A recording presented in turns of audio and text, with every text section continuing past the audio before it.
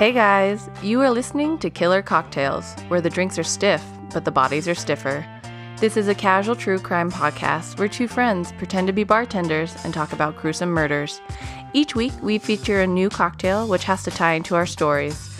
Although we are a casual comedy podcast, some of our subject material can be explicit. Listeners, be advised. Hey guys, it's Drea. And Jackie. And another week of Killer Cocktails is coming to you right now. Perfect. This week we are doing the Vesper. Yes, the Vesper. Tell me about this Vesper, Drea. Okay, so I've never had one, and apparently you have a false memory of me drinking them with you. Well, because I was at Kimmery, it just felt like a time you would have been there. Yeah, I'm not always everywhere. Sometimes I'm nowhere. Okay. Sometimes I'm everywhere. Oh my God. Okay, let me tell you about this Vesper cocktail. It's also known as the Vesper Martini. It was created by author Ian Fleming, and if in case you don't know, he wrote the James Bond books, and he wrote like Casino Royale, which was published in 1953, and it gets its name from a fictional double agent called Vesper Lynd. Oh, I don't think I knew where the name came from. Yeah. Interesting. So the author Ian Fleming created this cocktail on a whim, on his own accord in the book. And when Bond orders the Vesper, it comes with very strict instructions that must be followed by anyone who makes it. So Bond is like, you have to use 3 measures of Gordon's, which is gin, 1 of vodka, and a half of measure of Quina Lele.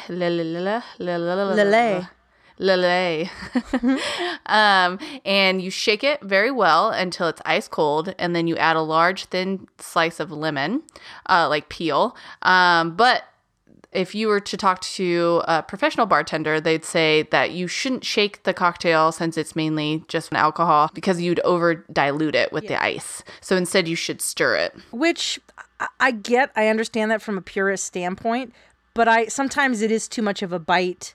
I like it when it's shaken. I like when you get the little ice fleckles and it's a little bit watered down. Mm-hmm. I'm not enough of a stickler. Yeah, I think I'm still a baby cocktail person in that way. Little baby. So what do you think? Oh, well, I guess you didn't get to make it. I have had one. Mm-hmm. They're very good. If you like martinis, there's no way you don't like a Vesper. Like I liked vodka martinis, and then I learned that I liked gin martinis, and it's kind of just those two together. Yeah. So it's 3 ounces of gin and 1 ounce of vodka. It's very boozy. And then you have the Lillet, which is like kind of lemony, kind of not. And then which I didn't realize. I thought was a completely different spirit. But then it's a what do you put in a martini? It's vermouth. Yeah, it's a type of vermouth. I don't really get that.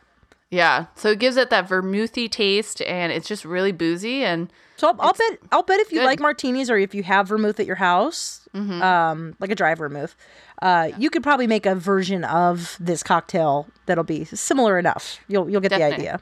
Most definitely. Yeah. So that's the history of the cocktail. Well, wait a minute.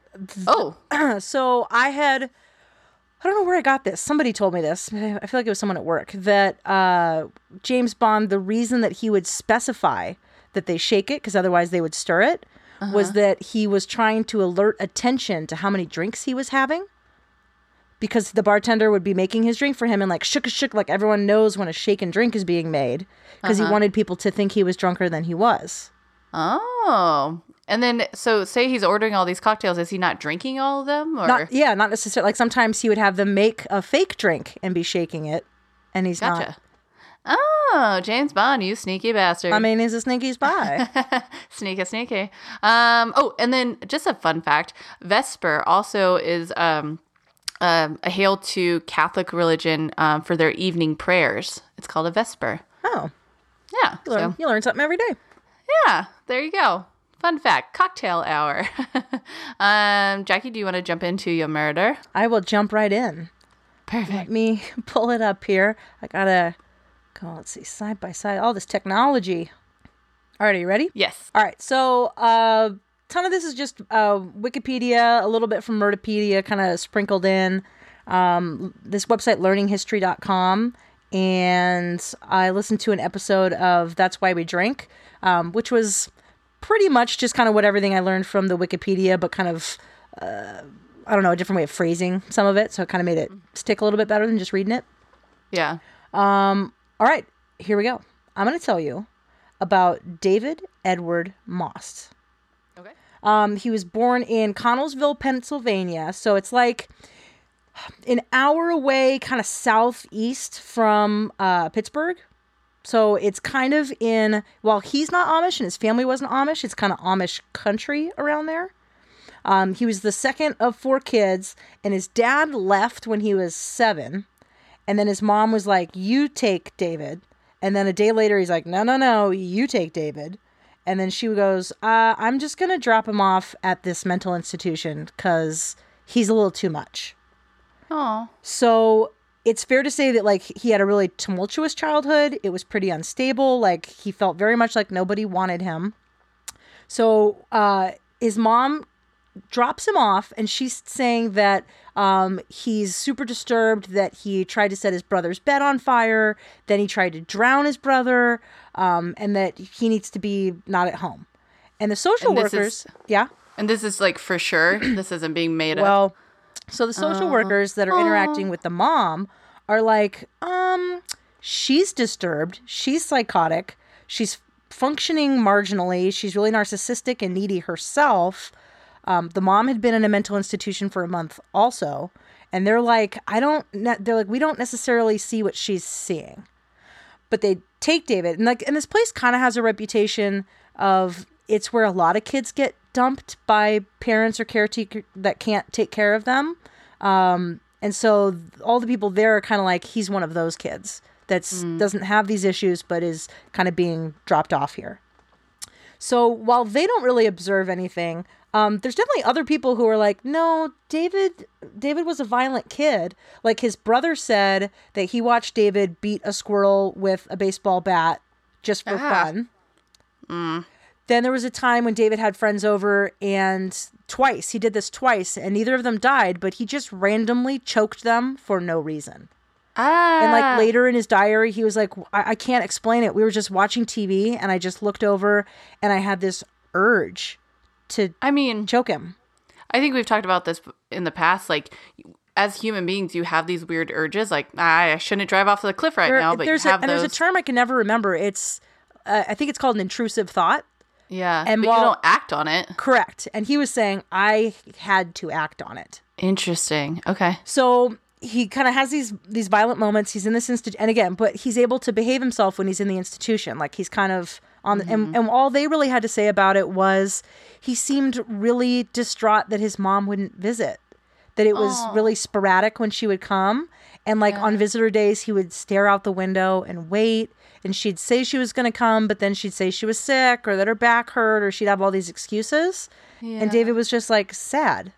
Yeah. So he finally gets out of the mental institution, and then he's put into like like now you'd call it like a group home, but it's like an orphanage-y kind of group homey deal. And when he's there, so this might have happened also at the institution. So David's brother basically said he was molested when he was young, but it's not really known if that was at the home, if that was in the institution, if there are other instances, but it is known that he was in the group home when he was about 13, that another boy in the group home molested him. Okay. And so he gets out of he escapes from the group home, and he comes back, and the mom's scared of him. Like, she keeps not wanting him in the house. And later when she talks about it, she's like, I was terrified of him. He was so violent. I didn't know how to protect my other kids from him. I didn't he was scary, and I didn't want him around. Yeah. And so at one point, when I think he's done being in the group home and he's done in the institution and he kind of needs to be home, she sends him down to Georgia to go live with an uncle. And things are kind of going okay in Georgia for a while. Like, he starts working for the uncle's construction company, and he's doing all right. And by all accounts, he's kind of a skilled worker. But then he ends up crashing the company truck somehow. So he gets fired from that and sent back up to Pennsylvania. So he tries coming home, and his mom's like, oh, no, you're still just as scary as you always have been. So it's like 1971. So she takes him down to the Army recruiting office because he's like 17, going to be 18. And she gets him like in the loops with them. And when he turns 18, he enlists in the Army. Okay. So then... he just turned 18. Yeah. After all this. Yeah. Okay. So then he goes into basic training here in the States, and then he gets stationed over in Germany. And he's a cook, and he's a really great bowler. like at one point his average was like 297. What? Like he has all these bowling records on the base. I could barely get to 100. I know, it's a good game. With the bumpers. Oh, well, that's bad. Hey. So he kind of serves without incident until about 1974. Mm-hmm. Okay, so in 74, and this is where it's kind of muddy. I'm not really sure. He somehow befriends this like 13-year-old kid named Jimmy McClister. And Jimmy's an American. His parents are like expats living over in Germany. And he he has a relationship with Jimmy that like I don't think I think there were times when it was sexual, but not necessarily. Like he starts becoming uncomfortable with how he feels about Jimmy, and so he decides that he's going to kill Jimmy. And like there's a note there's a note in his journal that's like, in 7 months when Jimmy's hair is long, I'll kill him then. Jimmy, don't grow out your hair. Oh, Jimmy does grow out his hair. No! And so Jimmy, cut your hair. Yeah, I'm so unsure of that. Like if there was more to that than he was just hanging out with a kid, but he takes him on a moped ride out into the forest. Like a moped. You're ridiculous. Like a Vespa. I hate you. I hate you. Oh, Jacqueline. Is that your tie to That's the cocktail? That's my tie. Vespa sounds like Vesper. Yeah, it does. Yeah. So okay. He takes him out on... Good tie. He takes him out on like a Mr. Toad's Wild Ride out into the forest. Oh, no. And he ties him to a tree, and he just attacks him, and he ends up killing him. Oh. His body is found like a month later, and they figure out the ties to David. He's court-martialed. He's brought in. David has this whole story about how they were out riding the moped and that Jimmy was on it, that there were these like wild hooligan teenagers who threw a screwdriver into the spokes. Of course. So David tells this story of like, there was this weird freak accident that wasn't his fault that did kill Jimmy. Mm-hmm. And they're like, probably not, buddy, but there's no evidence really otherwise. Mm-hmm. And they don't have any witnesses. And so he receives a 4-year sentence at Fort Leavenworth prison. So he comes back from Germany and he serves this in the States. And I think it's a manslaughter charge. Mm-hmm. And when it's time so he gets that 4-year charge. So all of that happened in I can't remember what year. But so in 1977, he's supposed to be released from prison. And David is pleading with them. He says, please do not let me out. I don't know how. So like, he's like, I don't know how to be around other people. Please don't let me out. And essentially they're kind of like, well, you had this sentence, you've served, there's nothing to keep you here on. Even though he's saying that he's dangerous. And I feel like we've encountered that a couple times where they're like, I know I can't restrain myself, so just keep me in here. Yeah, which is so sad. So then in 1979, in an apartment in Chicago, there's like a friend staying over who's sleeping, and David just like stabs him. So the guy doesn't die, so he gets attempted murder, and he's like in for a little bit, but then he's released. And then in 1981, he decides that he's going to go, he gets this like vigilante kick where he's like, I'm going to find that 13-year-old kid who molested me at the child's home, and I'm going to go murder him. Whoa, because he kind of blames him for everything. He's like, that's why everything's fucked and twisted.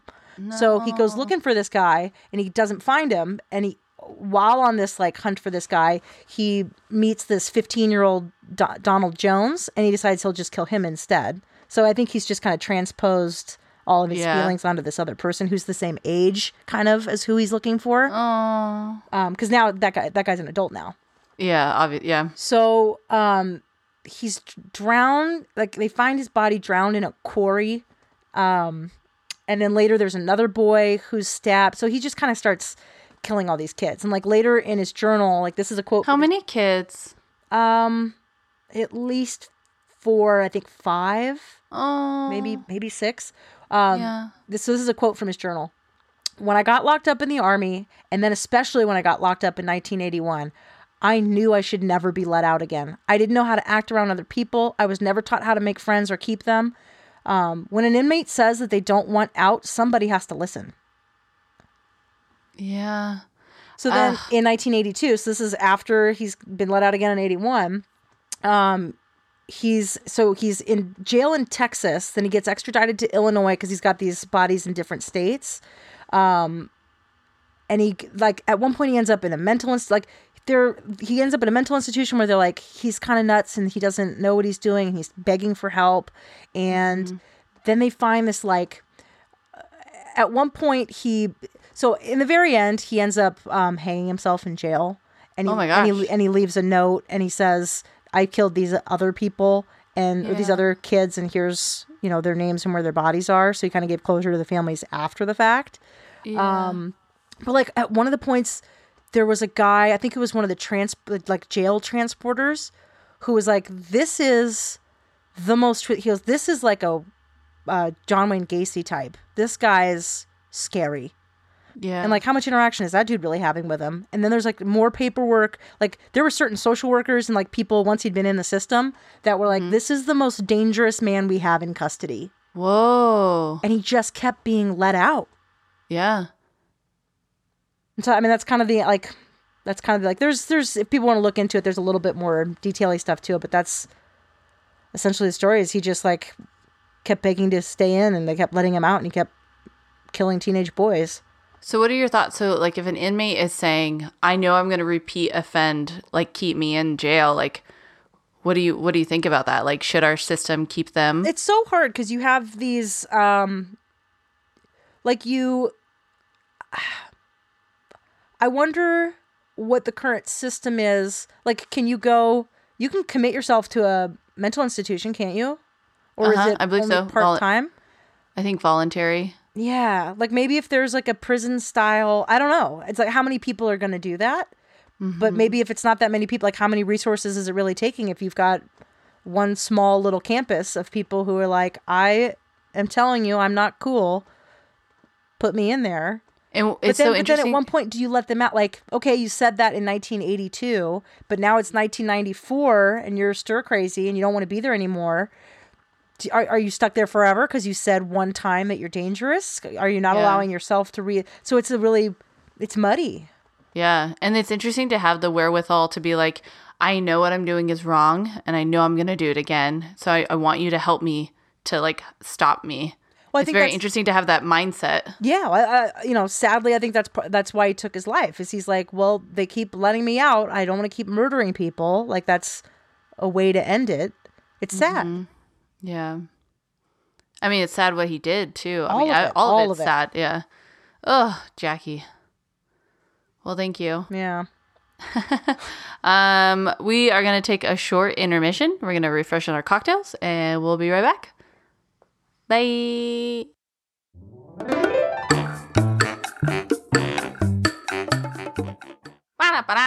Hey guys, it's me, Drea, coming to you from Jackie. Intermission. Jackie, what do we got going on in intermission land today? Well, I think we were just going to address the fact that the world is upside down. Everything is nuts. I haven't hung out with you guys in weeks, and it's nuts. Everyone is stuck quarantining or, staying home, staying healthy, trying to limit their exposure to people. People are losing their jobs. And I mean, you and I just got furloughed from our job for months. It's crazy out there. And what I kind of wanted to say was, we'll get messages from people that are telling us how much they appreciate the break from everything by having something lighthearted, even though it's kind of dark, to listen to. And that while it's, it's nice to hear that from people, it's nice for us. Like, we appreciate hearing that. It's fun for us to do this, and it's a nice way to kind of stay connected with you, Kimmery and Drea. So I guess I just wanted to kind of say thank you to everybody for listening and appreciating what we do. Yeah, 100%. Thank you guys so much. Like, I think I've been interacting with more and more of you on social media. I think we have a lot more time on our hands, and it's just been really awesome to connect with you. And we actually got a couple more reviews on iTunes too, which was really fun to read. We're at 102 ratings, which is super cool. We finally hit that 100 mark. And I was going to read you the latest review. It's by Scoffs Off, and he's like, what a fun show, or maybe it's a lady, but this person, what a fun show. And it says, a goofy take on mixology and murder, what a treat. Very casual and funny. So he definitely read our slogan, casual. And then also, like we were saying, this is a crazy time, and we know that some of us are out of work and some of us are still in work, but we wanted to give a big shout out to those who are still donating. Thank you, Kathleen. It means so much that you have a recurring donation with us, and also to Stacy and Carrie. Thank you guys so much. That truly means a lot, especially right now. It's helpful, yeah, because we have to buy the ingredients every week, and we have to pay to host the episodes online to be able to push them out to iTunes and all that. And then the other thing was, if you are tight on it's tight times, it is free. We all have so much time on our hands. Bump over and throw on a review. Rate, like, subscribe. That does push everything up in the rankings so other people can see us and can hear. Yeah. So thank you guys so much. And enough about this. Let's get back to the murder. Back to the stories.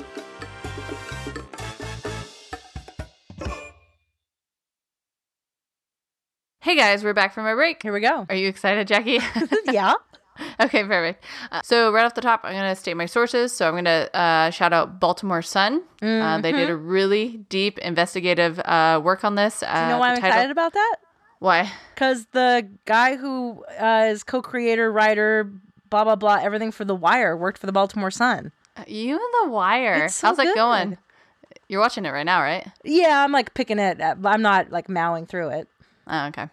They did an article called Tragic Trail of Violence by Lynell Smith, and also shout out to Murderpedia.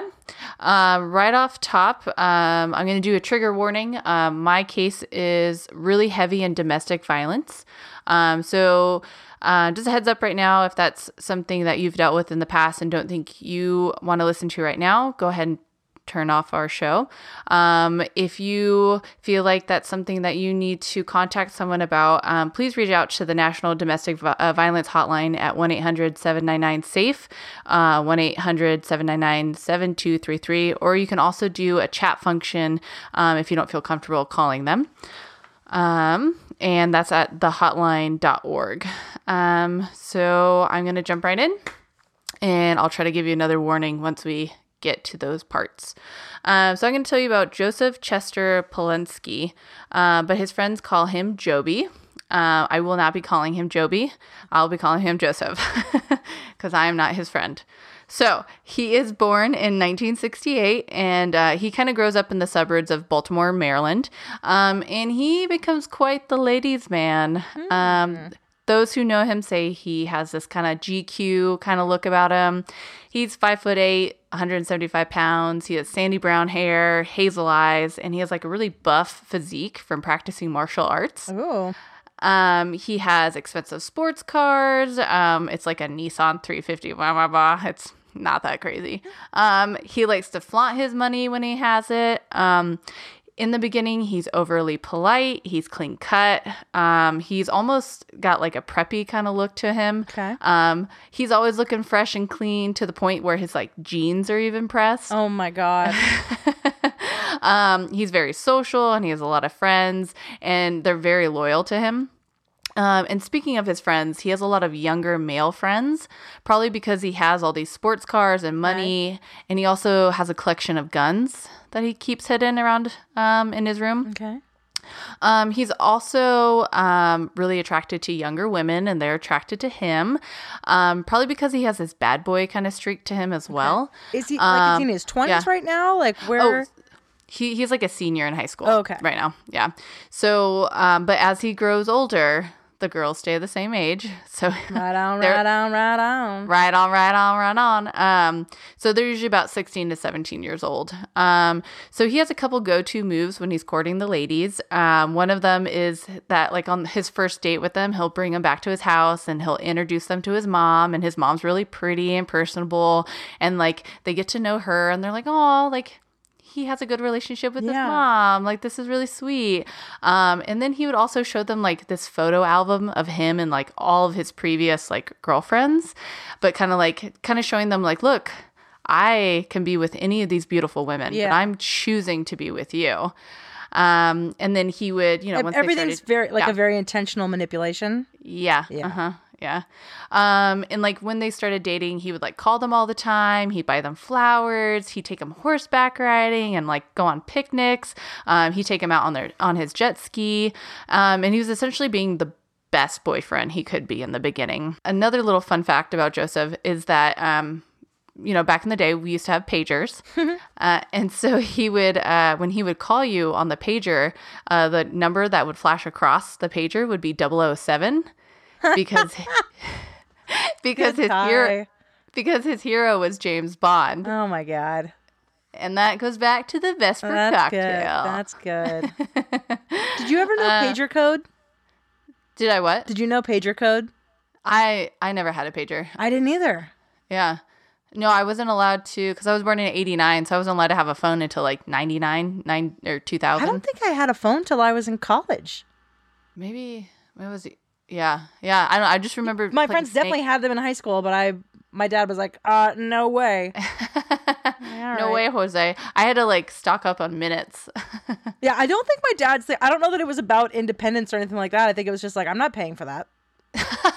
And you couldn't, as a kid, get one yourself without your parent like putting their name on something. He's like, no, I'm not co-signing anything with you. Get out of here. I don't celebrate Father's Day. I'm not going to buy you a goddamn phone. I have to find it one of those old emails where he says silly things about Father's Day. Okay, so back to Joesph. Over the next like 13 years, Joesph has 7 like prominent relationships. Dang. That like all start off as this perfect fantasy, but then turn into him being overly controlling and abusive. So we're going to start with Amy. So Amy Gerhardt is 15 years old when she meets Joesph. Joesph is a senior at the time, and he's going to Perry Hall High School. Joesph, as always in the beginning, is very polite and has old-fashioned manners, and he even meets Amy's parents, and they agree to let Amy date Joesph, and they even like allow her to go to prom with him. And so during their 5 months of dating, Joesph tells her about the guns he had hidden under his bed and in his car. And once they get into a fight, he gets physical with her. So again, there's a trigger warning coming up. He holds a knife to her throat. And so on June 24th of 1987, Amy kind of leaves town. She's going to go hang out with some friends at a condo that her friend's family owns. And she's there with like the family and the friend. And they're hanging out with a couple people at a parking lot near a beach in Ocean City. And they're like all sharing like ice cream from this container. And so they're all just taking scoops of ice cream. And Amy takes a spoonful and she like feeds it to one of the guys in the group. Oh no. And just then she looks up and there's Joesph. And he's walking just like determinedly right at her. And he comes up and he knocks her over and he starts kicking her and he starts hitting her. And he's just yelling at her. What does this group of people do? Oh, they're trying to get him off. But he's 19 and they're like 14, 15. Oh my God. And so eventually the police show up and Joesph like grabs Amy. He's like, you can't tell them what happened. I love you. I just got out of control. And so Amy tells the police it's a misunderstanding and they leave. And then Joesph actually makes Amy and the boy that she was feeding ice cream to, which he's 14 years old and his name is Jason. He's the brother of one of her friends. Okay. So he makes Jason and Amy walk down towards the beach and he makes them hold hands and he starts kicking them and like forcing them along. And they do this for about a half a mile. And Joesph is just screaming at Amy. He's like, you've ruined my life. You betrayed my trust. He starts interrogating Jason and Amy about where the boys and girls sleep in the condo and who Amy has spent time with the last week. And he finally forces them to sit down on their hands and like sit crisscrossed. And he's like, has their backs up against a chain link fence and he's like threatening to break their legs. And he orders Jason to hit Amy, but Jason refuses. He's like, I'm not going to do that. Whoa. And so Joesph grabs Jason's hand and he just starts hitting it into Amy's chest himself. At that point, Amy tells Jason to run because Jason is 14 years old. He's much smaller than Joesph. She's like, get out of here. Just go. And so Jason takes off running. He's going to go get help. And this makes Joesph even angrier. And he turns to Amy and he's just like, how would you like to die today? Oh my God. Do you want to drown? Do you want me to choke you to death? Do you want me to beat you? And he starts threatening her and her family. And then Amy finally sees some fishermen off in the distance. So she takes off running towards them. And at this point, it's dark. Yeah. And so she gets to them and there's like a flashlight near them. She grabs them. She grabs the flashlight and puts it on her face. And she's like, help me. I need help. Like, he's attacking me. And Joesph comes up and is like, hey guys, it's just a misunderstanding. We're going to take our fight up here. Don't even worry about it. So he gets Amy and they go up and there's like a street light up at the top and they're under it. And then Joesph sees all the chaos he's like brought on Amy, like, because he's been beating her for the last couple hours, and he starts crying and apologizing. He's like, I'm so sorry. I didn't mean to do this. You have to forgive me. And so they eventually leave, and then Amy has to go to the hospital, and she gets x-rays and photographs are taken of her, and she has a contusion of the left eardrum, so she can't hear correctly for a couple months. Dang. And she has lacerations and swelling of her cheek and nose. She has a contusion of the right eye that caused it to hemorrhage, and she has a bruised rib cage. And so Amy's mother immediately presses charges against Joesph, and Joseph's mother like tries to get her to drop them. She's like, kids will be kids. They didn't mean anything, blah, blah, blah. In the meantime, Joesph meets a 16-year-old named Kimberly. If your 19-year-old son beat up a 15-year-old girl where she had to go to the hospital, that's some real mental jumps you're making to justify kids will be kids. Yeah. And I couldn't find anything of his earlier life. I don't know if he had abuse from his mother. It seemed like they had a tight relationship, but I don't know to what extent that means. Yeah. But yeah, no, exactly. Like if your child is beating up another child, like something is going on. Jeez. Something needs to end. So Joesph meets Kimberly, and Kimberly is 16 years old. And they start dating, and kind of the same scenario. It's great in the beginning, and then it turns sour. Again, trigger warning. He ends up hitting her in the face, which gives her a black eye, because he got angry when he found her birth control pills. Because he's like, why are you on birth control? Oh my God. Yeah. He just wanted to control every part of their life.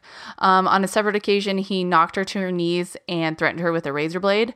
And he actually was sentenced to 2 years of supervised probation at this point, and this is 1988. Okay. So he's about 20 years old. In January of 1989, Joesph pleads not guilty by reason of insanity for charges against Amy, and a psychiatrist would find him competent to stand trial, and he was sentenced to 4 years in prison. While in prison, he received regular counseling, and they kind of like described his behavior as having like a Rambo kind of like personality, because he was just like, he wanted to be the hero kind of thing. Yeah. When he was 22, he was released from jail in April of 1991. He returned home to live with his mother and stepfather, and he worked part-time at an electric supply store. And he kind of worked part-time as a lifeguard, and then he would also do construction work. By August, he had moved into an apartment with 2 other roommates, and he started dating a girl named Sharon, and she's also in her late teens. Joesph would end up attacking her at school and threatened to, quote unquote, blow her brains out in 1991. Jeez. So he was like outside of the high school, and he was just attacking her. Like tons of people were there. The principal actually came out and like made sure he was barred from campus. And then, so for this, he's arrested again. Once he is released, he is told not to contact Sharon, but he obviously doesn't listen, and he starts to like call her repeatedly and starts to harass her. Sharon files additional charges describing the threatening calls, and Joesph is again arrested. But 2 days after arriving at the facility, he escapes and flees, and he like leaves the state by using a friend's ID card. A month later, Joesph is found in Gooding, Idaho, and a woman actually files a complaint against him because he assaulted her 15-year-old daughter and threatened to kill the girl's brother. And police were told that he was unstable and possibly armed with an automatic rifle and a 9mm handgun and a shotgun. Dang. And on the morning of January 17th, Joesph barricades himself alone in an apartment and tells police that he would kill himself and shoot people in a nearby parking lot if police advanced. And then after nearly 16 hours of this, a SWAT team hits the apartment with tear gas and they apprehend Joesph and they take him back to Maryland for a month's long evaluation. Wow. Yeah. So it's just escalating Yeah. at this point. And like he had a standoff with SWAT for 16 hours. Yeah. That's insane. Oh my God. So he kind of goes in and out of the system at this point. He would later say, So at this point, if he's had, I'm not getting into like a whole gun debate thing, but he's been in a standoff with police and he's attacked several people. And I'm sure he's had charges now and he went to jail for, you said 4 years? Did I make that up? It was 3 years, but he didn't serve the full sentence. Okay. But I feel like he shouldn't be allowed to have guns now anymore. Yes. Okay. Yeah. Yep. I feel like once you're in a shootout with police, you're done. But wait, there's more. So he kind of goes in and out of evaluation. So while he's in there, they're kind of like diagnosing him with schizophrenia. And he's later saying to girlfriends that he played the system and like he cut his own wrist to like play it up. So he seems incredibly manipulative. Yeah, grain of salt on both sides. So he gets this diagnosis of schizophrenia, which leads to him being found not guilty on federal weapons charges. Wow. So all those charges are dropped and he's released. Wow. In January of 1995, Joesph receives a 3-year suspended sentence with 5 years of probation. So he doesn't have to serve in jail, but he is on probation. So now I'm going to tell you about Michelle. So he starts dating Michelle, who's 17 at the time.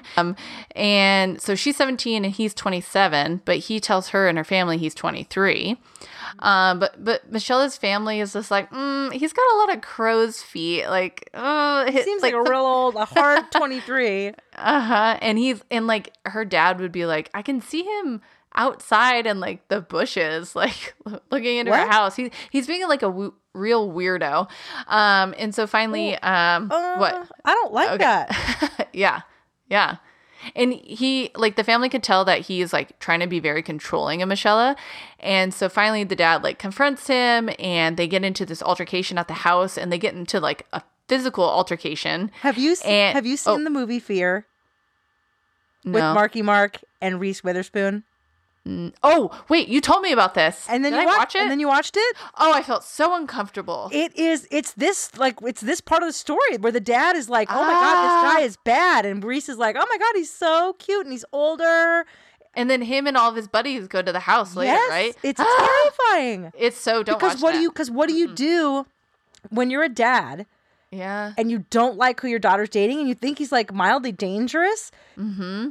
Teenagers are going to teenage and they aren't going to listen to you. And like, how do you get them to be safe? Yeah. It's almost like the harder you push, the more they're going to be into that. Like what a nightmare. Yeah. Because there's a catch-22. You're not going to win. You're welcome, Dad, that I didn't date horrible people that you have to like try and get me away from. So Joseph's being a real creep, and Michelle's dad and him confront each other, and so they get into this physical altercation to the point where Michelle's dad ends up in the hospital with 4 broken ribs and a split lip. This is the movie Fear. Oh, surprise. You're on my podcast. Let me tell you about a movie. Oh my God, this is crazy. But he ends up not pressing charges. Why? Against Joesph. Wait. So that's all you're going to tell me about that? No, just I'm going to keep telling you stories. I'll listen.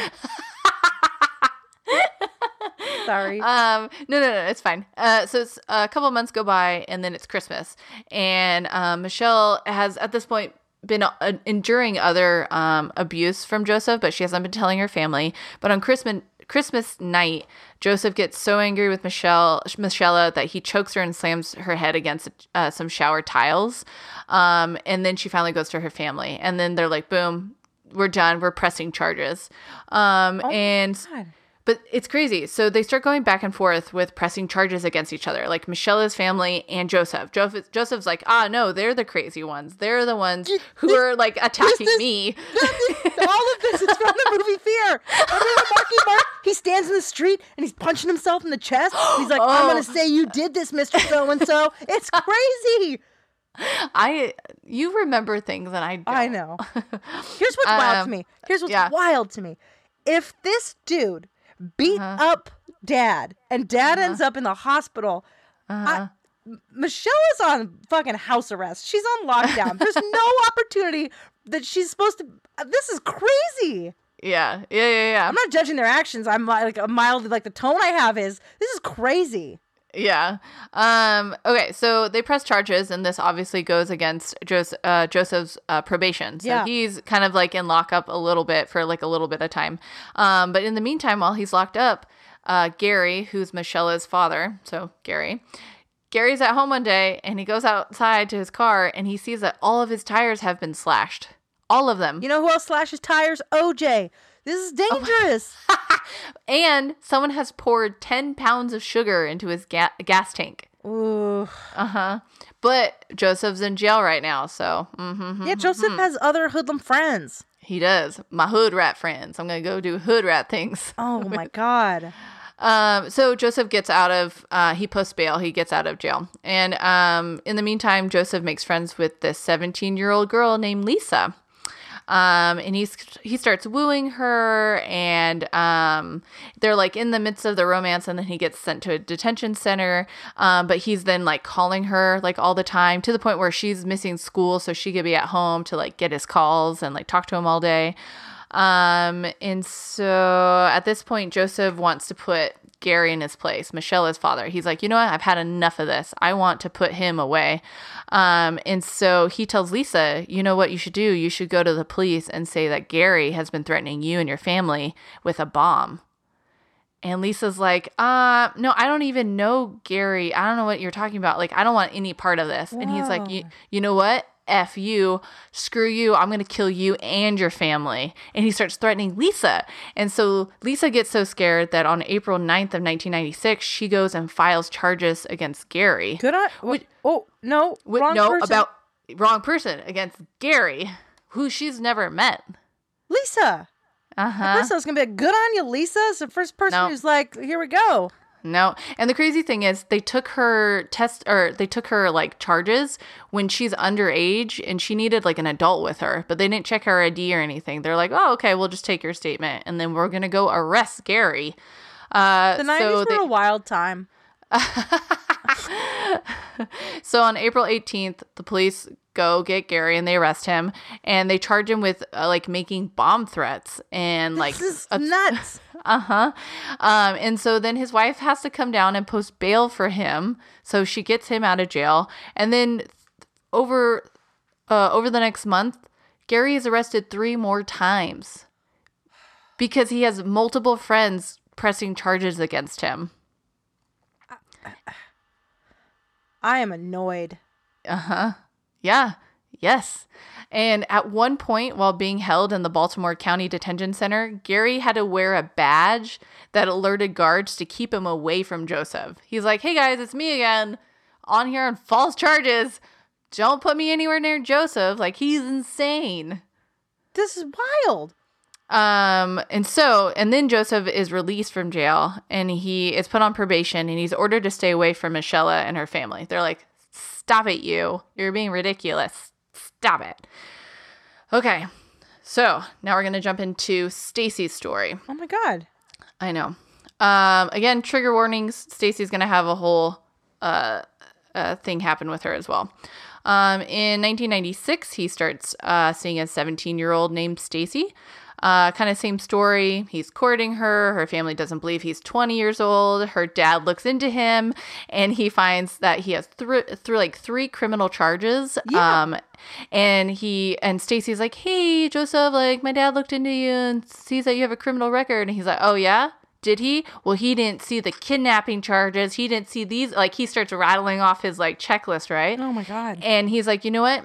I can't trust your parents. You need to tap their phones. I need to know what's going on with them. I need to know like every conversation. Stacy, what are you doing? In 1996, so Joseph's around 29 years old at this point. Trigger warning, we're going to get into the bad parts of Stacy's story. In 1996, Joesph gets in an altercation with Stacy. He gets so mad that he grabs her and he shoves her up against a wall and he threatens to throw her off a balcony. Yeah. Another time, he tries to hit her and her friend while they're walking on the side of the road. Like He's like in a car? He like might have kicked them out and was like, you guys can walk. And then he'd try to hit them with his car. Oh my God. Stacy's family finally files charges against Joesph, and luckily for them, he's sent to jail for violation for his other probation that he has, and he's sentenced to 3 years. So from jail, Joesph has his mom hand deliver a letter to Stacy at work, and he's like, Mom, like her family can't see this letter. Like this is my love letter to my girlfriend. I need you to hand deliver it to her. So his mom goes to Stacy and was like, here, you have to read this. So Stacy reads it, and then Joseph's mom takes the letter from her because he's like, no evidence. Yeah. And in it, he's just like, I love you so much. We're going to be together at some point again, blah, blah, blah, blah, blah. And she's like, swoon, I love you too. Oh my God. And so Stacy's like, okay, I'm going to keep up this long distance relationship with Joesph. But then one of their mutual friends brings Stacy a letter. And Joesph had written this friend a letter that essentially said that his relationship with Stacy was a big joke and she was just another like notch under his belt. Oof.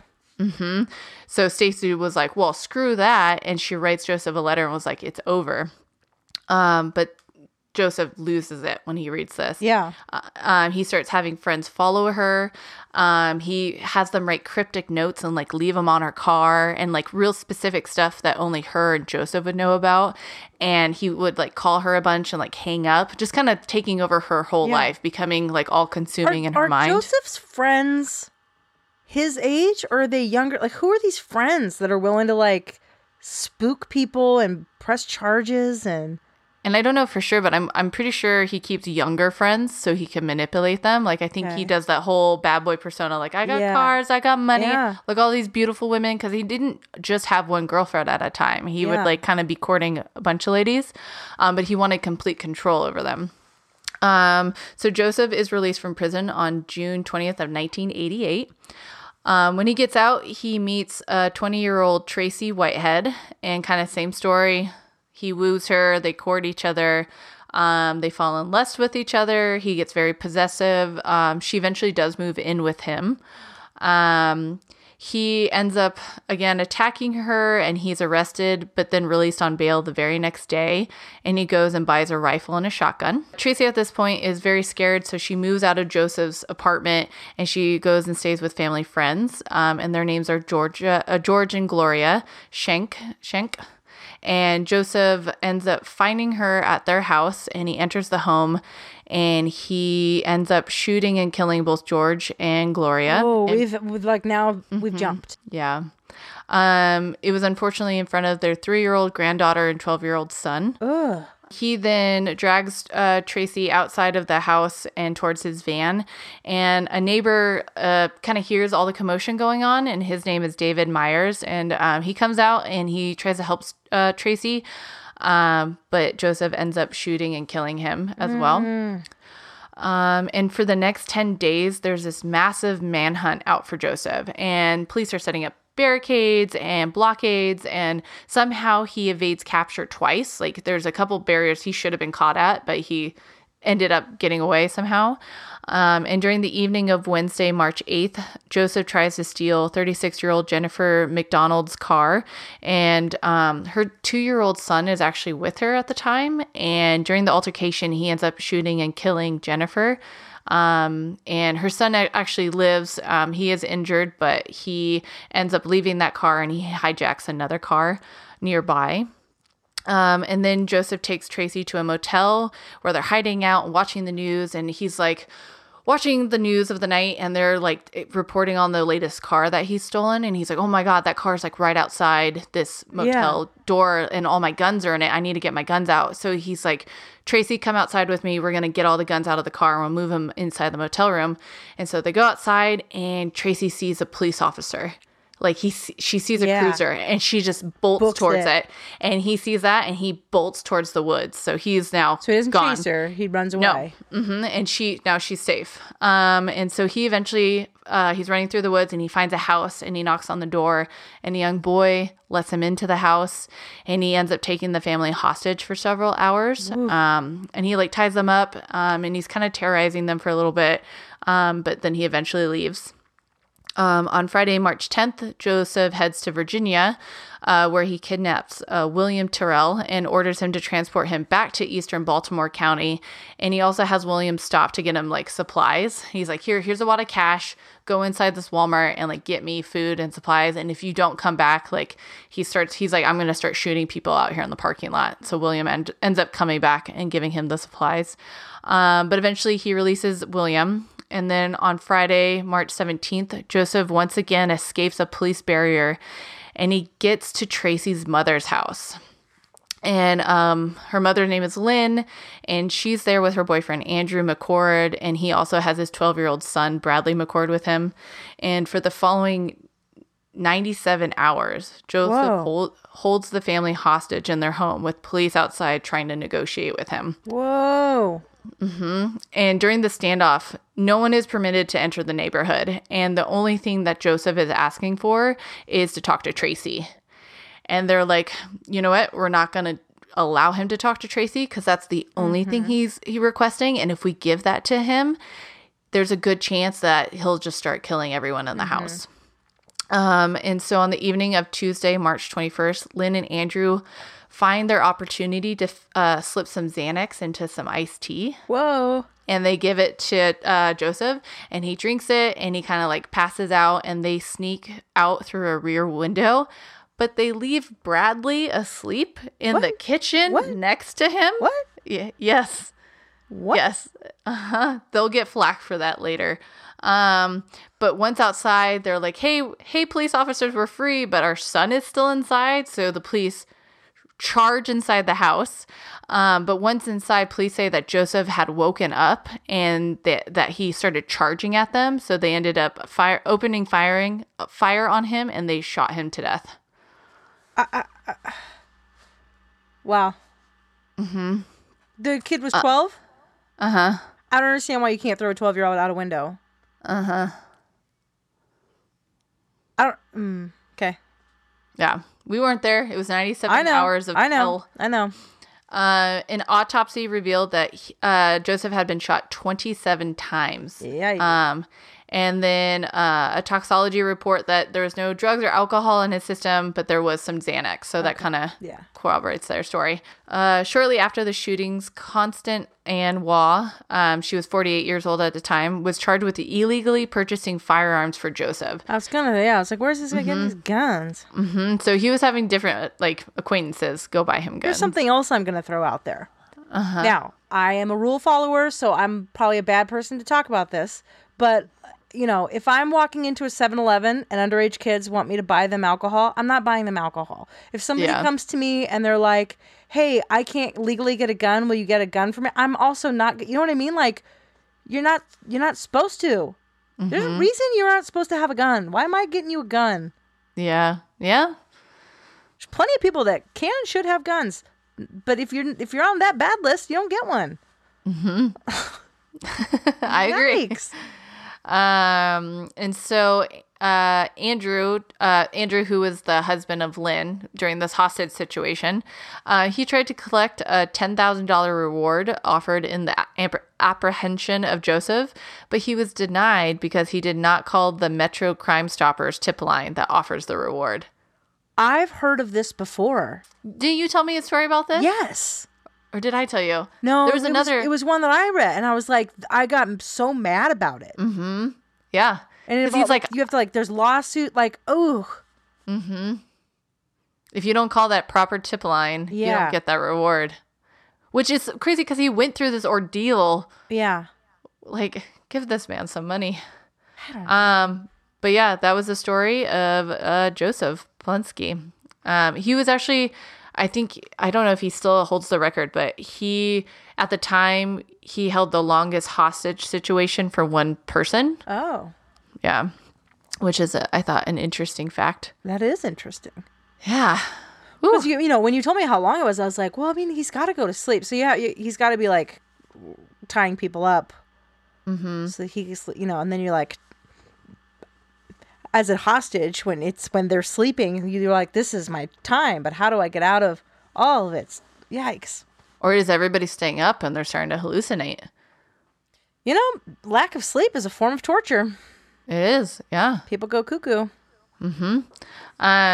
Jackie, do you need some self-care? Yeah. I'm going to give you some self-care. You ready? Okay. I got a thing for you here. Okay. Okay. What does a spy do when they go to bed? I don't know what. They go undercover. Oh, no. Yeah. Well, yep. Okay, Jackie. Don't be worried about your smartphone or TV spying on you. Your vacuum cleaner has been gathering dirt on you for years. Oh, my God. You guys don't see this, but Kimberly's feeding me jokes, and this is tickling funny. me. Okay, you ready? Did you hear about the spy who shit his pants by the end of his mission? No. He had a debrief. Oh. Debrief. Hey. That vacuum one is good. That's a good one. Yeah. That's your takeaway from this. Uh-huh. Well, great. Jackie, I had a great episode with you. Yeah, me with you as well. Perfect. Stories were somber, but yours got me all riled up. There's a lot of riling up. And again, during my story, if anything resonated with you and you need to talk to someone, again, reach out to National Domestic Violence Hotline at 1-800-799-SAFE. That's 1-800-799-7233. And again, if you don't feel comfortable calling someone, go to the hotline.org website and they have a chat now feature. I read an article this morning, last night, that was about people being concerned about the shelter in places and that it puts abused children and abused people in relationships in jeopardy because you don't have kids going to school regularly where they can be seen and be fed, and there's people with eyes on the situation, and same you're just isolated in a home, so that people are concerned. And should you feel like you're in one of those situations, do reach out. There's people that'll come get you. Do reach out. Our hearts are with you guys during this time. And all right, guys, well, we'll wrap up our episode. We hope we see you next week. As always, this is the podcast where the drinks are stiff and the bodies are stiffer. Bye. Thanks for tuning into this week's episode of Killer Cocktails. As always, on-air talent was Jackie and Drea. Be sure to check out our Instagram at Killer Cocktails Podcast, or stop by our website, killercocktailspodcast.com, for up-to-date information, photos, contests, and more. Our logo was created by Michelle Firm, whose amazing art can be found at michellefirmdesign.com. Our music was created by Nikolai Heidless, and we'll be back next week on #Murder Mondays.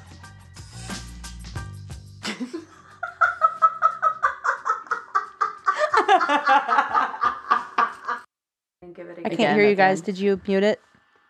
Yeah. You're telling secrets? Yeah. You're talking about how much you like story. Me?